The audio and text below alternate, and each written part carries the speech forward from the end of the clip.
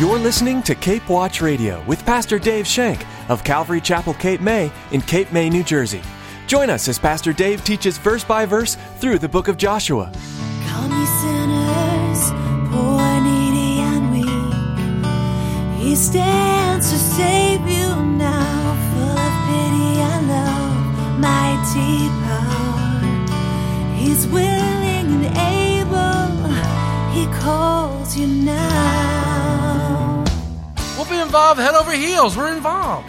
But I just hold the reins back until I seek counsel from the Lord. Look what happened to them when they didn't seek the Lord's counsel.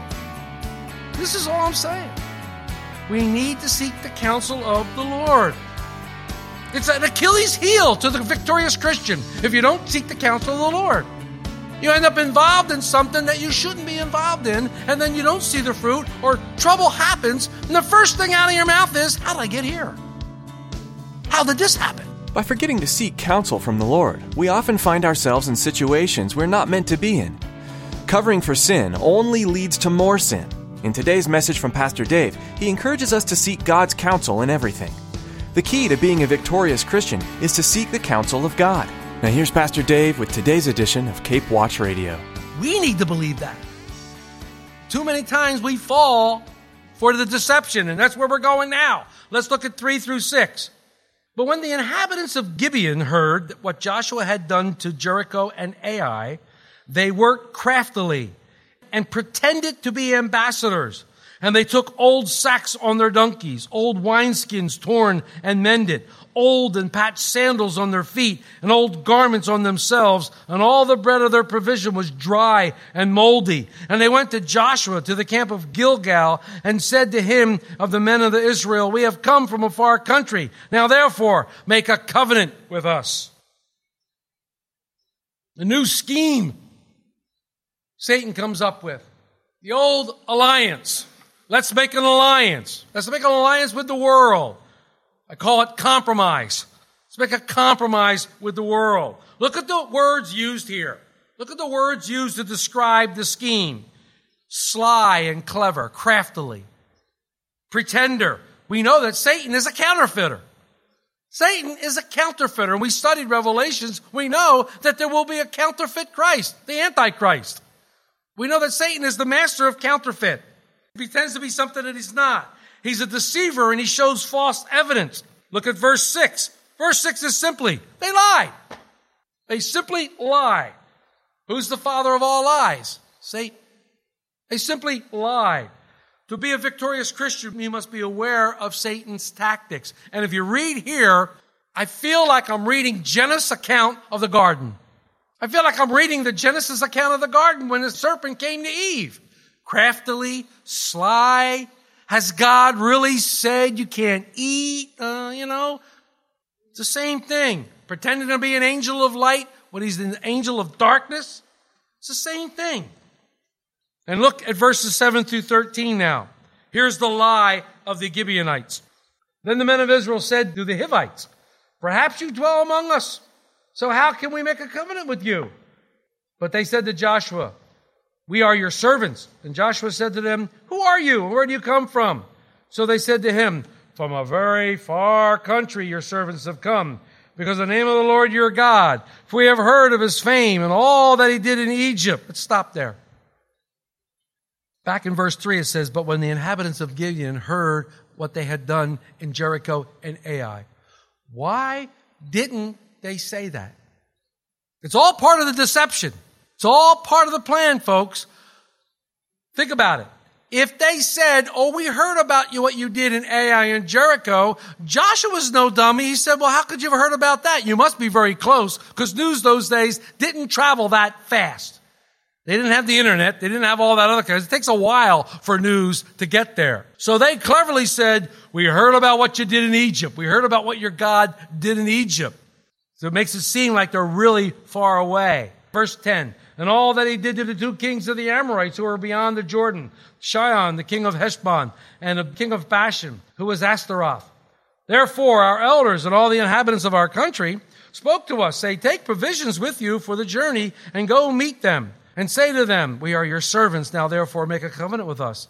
This bread of ours we took for our provision from our houses on the day we departed to come to you. But look, it's dry and moldy.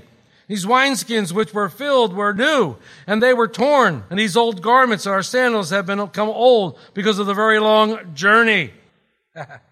Great lie. They're lying, and they're lying in the name of the Lord. It's blasphemy. You know, unlike the people of Rahab's house who came to the Lord through faith, these guys are coming by a lie. They're pretending to be something they're not.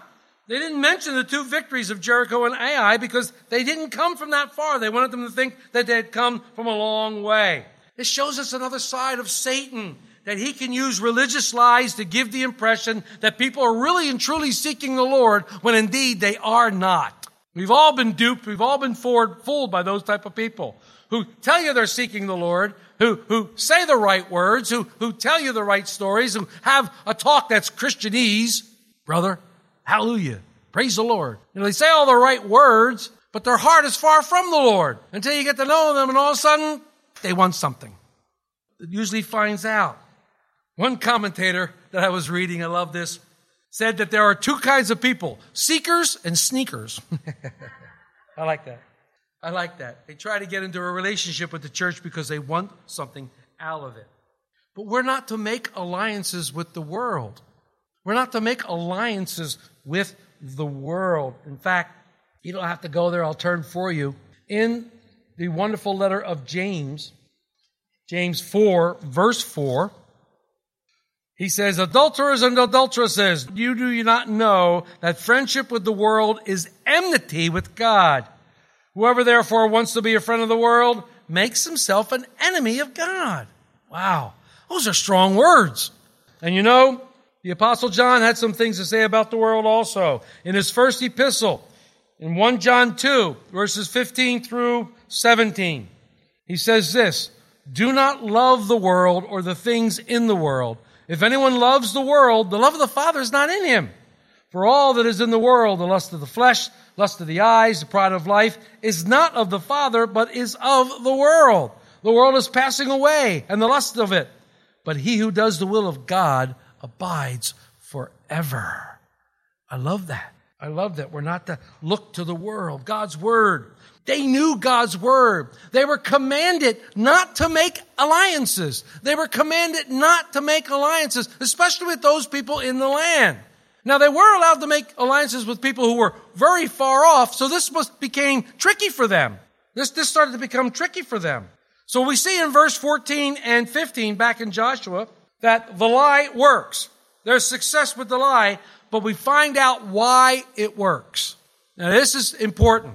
And that's why I named the study what I named it. This might be the most important passage in all these 27 some odd verses. Verse 14 says, then the men of Israel took some of their provisions, but they did not ask counsel of the Lord. Joshua made peace with them and made a covenant with them to let them live, and the rulers of the congregation swore to them. As powerful and as clever as the Gibeonites were in this deception, the real problem, I just got finished telling you how great of a leader I thought Joshua was, but again, he was a mere man, he was fallible, he makes this grave mistake, and then he brings the leaders in. They did not seek counsel of the Lord. It is so important. They went by sight, not by faith. They went by sight, not by faith. They looked at the bread. Look at this bread. It's hard, crusty, it's old. It must have been traveling a long time. One commentator said they took the scientific approach instead of the spiritual approach. See, we're spiritual. The victorious Christian is a spiritual being. To us, everything is spiritual. And we need to look at it that way.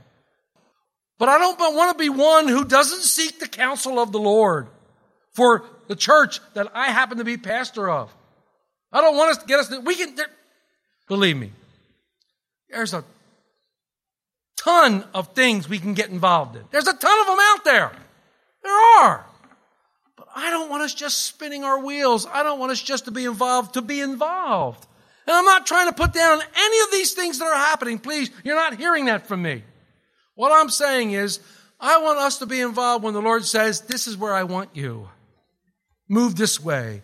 invest your money here. Do this. That's what I want. That's what I want. So I don't jump at all the hoops and all the different things that come my way. I don't do that. And there are a lot of reasons for it. I'm not trying to hurt feelings. I'm certainly not trying to be uppity or snobby. We'll get involved. When the Lord says go, we're going. We'll be involved head over heels. We're involved. But I just hold the reins back until I seek counsel from the Lord. Look what happened to them when they didn't seek the Lord's counsel. This is all I'm saying. We need to seek the counsel of the Lord. It's an Achilles heel to the victorious Christian if you don't seek the counsel of the Lord. You end up involved in something that you shouldn't be involved in, and then you don't see the fruit, or trouble happens, and the first thing out of your mouth is, how did I get here? How did this happen? We'll go back to you didn't seek counsel of the Lord. And it's extremely important that we do this as a group. They were walking by sight and not by faith. And I bring you back to a lot of scriptures a lot of times because they're the ones that tell the story. They're the ones that give us the information. Paul writing to the Corinthian church for a second time in 2 Corinthians. In 2 Corinthians verse 4, in 2 Corinthians chapter 4, he says in 17, for our light affliction, which is but for a moment, is working for us a far more exceeding and eternal weight of glory. While we do not look at the things which are seen, but at the things which are not seen, for the things which are seen are temporary, but the things which are not seen are eternal. We are eternal spiritual creatures. We must always have our eyes on the spiritual. We all must be looking through those spiritual eyes. I think that's one of the reasons why Jesus said in John 3, unless you're born again, you cannot see the kingdom of heaven. If you're born again, you have spiritual eyes. You've been given the Holy Spirit, and you can see things in a spiritual light. You have discernment, spiritual discernment. And this is what a victorious Christian does. He relies on that spiritual discernment that's in him. The one that says, don't get involved in that. Why? Because you're seeking Him. You're seeking the Lord, and you're open to it with your ears. The will of God that's good comes from the heart of God. We find that in Psalm 33:11. And He delights to make His will known to His children. God wants to make His will known to you. So many of you come to me from time and time again. I don't know the Lord's will. I don't know what the Lord wants me to do. Well, we have the Spirit. We need to sit before Him, and we need to ask.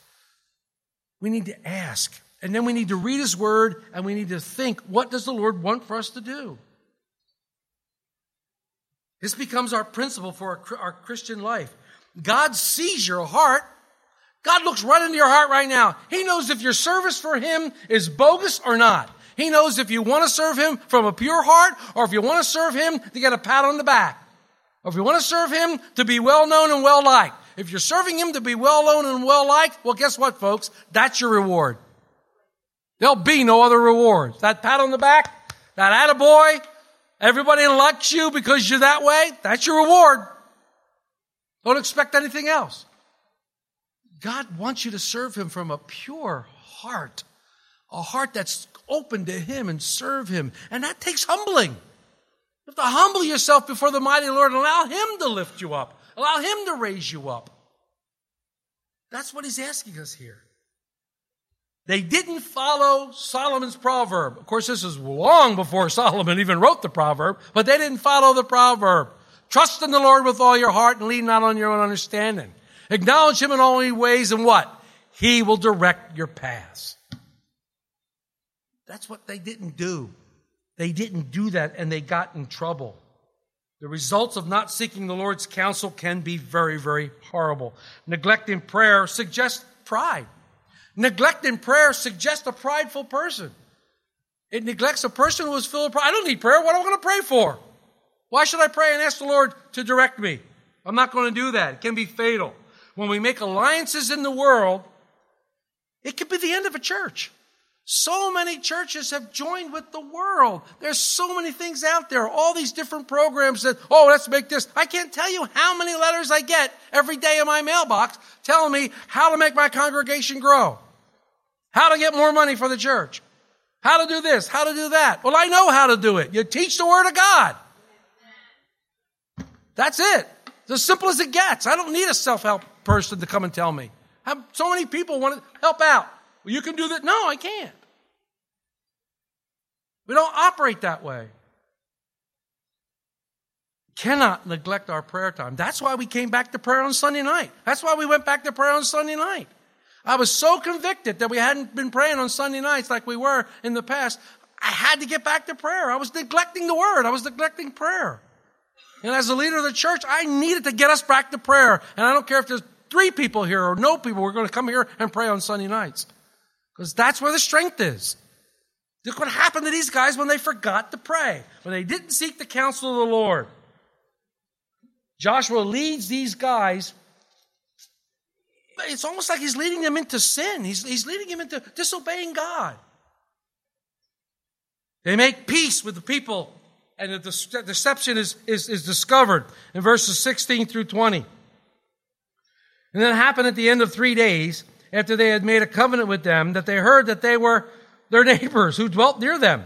And the children of Israel journeyed and came to their cities on the 3rd day. Now their cities were Gibeon, Cherpath, Beeroth, and Kirjath-jearim. But the children of Israel did not attack them, because the rulers of the congregation had sworn to them by the Lord God of Israel. And all the congregation complained against the rulers. Then all the rulers said to all the congregation, "We have sworn to them by the Lord God of Israel. Now therefore we may not touch them. This we will do. We will let them live, lest wrath be upon us because of the oath we have sworn to them." Well, finally they make a good move. Even though they're deceived, the rulers knew that they could not attack them because they had sworn to God. They had sworn to God not to attack them. They had to keep their oath, even if it was a bad oath. The rulers were wise, because what would happen? One sin would be followed by another sin. To coin an old phrase, 2 wrongs don't make a right. How many of us get caught up in a sin only to try to cover it or mess with it with another sin? And then all of a sudden, what started out as a little snowball becomes this giant monster rolling down the hill after you. Because you're trying to cover it up with all this other stuff. Well, praise God, they didn't do that. Praise God, they knew better than to do that. How often do we do that?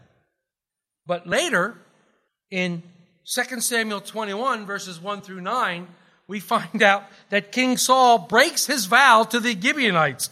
And woe, the famine that's brought upon Israel because of that, because he goes against that oath. So the final verses of 21 through 27, let's read them. And the ruler said to them, "Let them live, but let them be woodcutters and water carriers for all the congregation, as the rulers had promised them."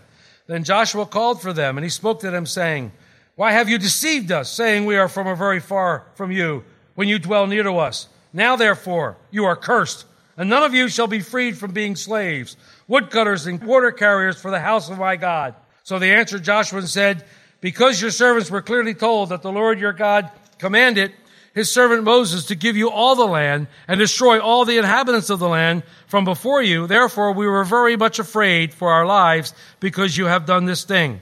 And now here we are in your hands to do with us as it seems good and right to do with us." So he did to them and delivered them out of the hand of the children of Israel, so they did not kill them. And that day Joshua made them woodcutters and water carriers for the congregation, the altar of the Lord, in the place which he would choose, even to this day. Interesting. We're in your hands. We give ourselves to you. We did wrong. Yeah, we did. We lied. Yes, we did. Well, we were afraid. You're going to kill us. Your God told you to kill everybody. We were afraid. So we came and we lied. What's our punishment? We accept it. They made them slaves. But guess what? They made them slaves in the tabernacle. In the tabernacle of God. They made them slaves. They're cutting wood and getting the furnaces ready for the burnt offerings and all that kind of stuff. So what they did was they made them slaves serving the Lord God. Serving the Lord God. Do they feel like David? I'd rather spend a day in your court than 1,000 days elsewhere. Well, what do they feel? They're there. Wow. Did they find salvation? Did they find salvation like Rahab? Well, we're not told. What we do know, they were as close to God as any other person could possibly be at that time. They were closer than any Gentile up until that time. My gosh. Interesting stuff. What happened to them? The risk of attacking them. In chapter 10, verse 4, it says, come up to me and help me that we attack Gibeon, for it is made peace with Joshua with the children of Israel. They were safe. Why? All the other nations, remember the gang, the ites in the beginning of the chapter? They all wanted to come down and pound on Gideon now because they made a pact. So now their eyes were off Israel. They're saying, we're coming for you. But they were safe. They were safe. They became servants of the tabernacle. Gibeon becomes a priestly city. And the Ark of the Covenant actually stayed there in the days of David and Solomon. You can read about that in 1 Chronicles 16 and 21. One of David's mighty men who he talks about was a Gibeonite. He was a Gibeonite in 1 Chronicles 12. God spoke to Solomon at Gibeon in 1 Kings 3.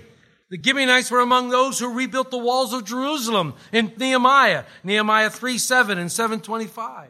Look what God did with these people, who although they were deceivers and although they were connivers, but they came right with God, and then they served God. They began to serve God with a humble heart. They sought the counsel of God. If we leave here with anything today, we need to leave here knowing that we must seek the counsel of God. Individually and collectively, as a church, we must seek the counsel of God. You know the old song. You know the old song. What a friend we have in Jesus. Our sins and grief to bear. What a privilege to carry everything to God in prayer. Oh, what peace we often forfeit. Oh, what needless pain we bear, all because we do not carry everything to God in prayer. And that's the story today. That's what God is teaching me, at least through this chapter. That Satan's going to attack. Expect it. It's going to happen. Satan will attack you. He has all kinds of schemes. He has all kinds of ways to attack you. Sometimes he attacks you from the front with great forces. Sometimes he's a deceiver, a liar, and he's a deceiver. We know that in these last days, many will be deceived. Many will be deceived because there's Christ. No, there's Christ. No, there's Christ. We know that that's going to happen. Don't be deceived. Know Him. How do I get to know Him? Through His Word. Through studying His Word. Through prayer. You've been filled with the Holy Spirit, being born again. The Spirit will lead you into all truth of who Jesus is and what He accomplished on the cross that day for you, for me, for the entire world, for those that would call upon His name. This is what we need to do. This is ours to do. God wants us to have a victorious life here. There's going to be problems. We're going to have battles. There's going to be battles yet to fight. Individually, and as a church, there's going to be battles yet to fight. The biggest battle I mentioned earlier might be coming in the next couple of days when the Supreme Court makes that ruling. It's a game changer, folks. A game changer. And if we're as a church not prayed up, we could get caught unaware. We need to know that. We need to be able to stand against the ways of the evil one which are coming, and it's coming rapidly at us. We need to seek the counsel of the Lord one to another. God tells us in Joshua 1:9 to be strong and of good courage. Do not be afraid nor be dismayed, for the Lord your God is with you wherever you go. What encouragement that is. God is with us wherever we go, just as He was with His people, the Israelites, on their journey into the Promised Land. Do you know the love and strength the Lord can give you? If you haven't yet discovered the power of a personal relationship with Jesus, we'd like to tell you more. Please give us a call at 609-884-5821. And we'll be happy to introduce you to the one who will change your life forever. You can also send us an email at info@capewatchradio.com. That's info@capewatchradio.com. We'd also like to invite you to get involved in a church community to help fuel your passion for Jesus and support you on this journey. If you are in the Cape May, New Jersey area, why not come by Calvary Chapel, Cape May? We'd love to have you join us for our time of fellowship, worship, and Bible study with Pastor Dave. We gather together every Sunday at 8:30 a.m. and 10:30 a.m. and Wednesday at 7 p.m. You'll find our address and driving directions by visiting our website at capewatchradio.com or by giving us a call at 609-884-5821. We're so glad you tuned in to Cape Watch Radio. Pastor Dave will continue walking verse by verse, chapter by chapter, through the book of Joshua when you join us next time. May God bless you today and always.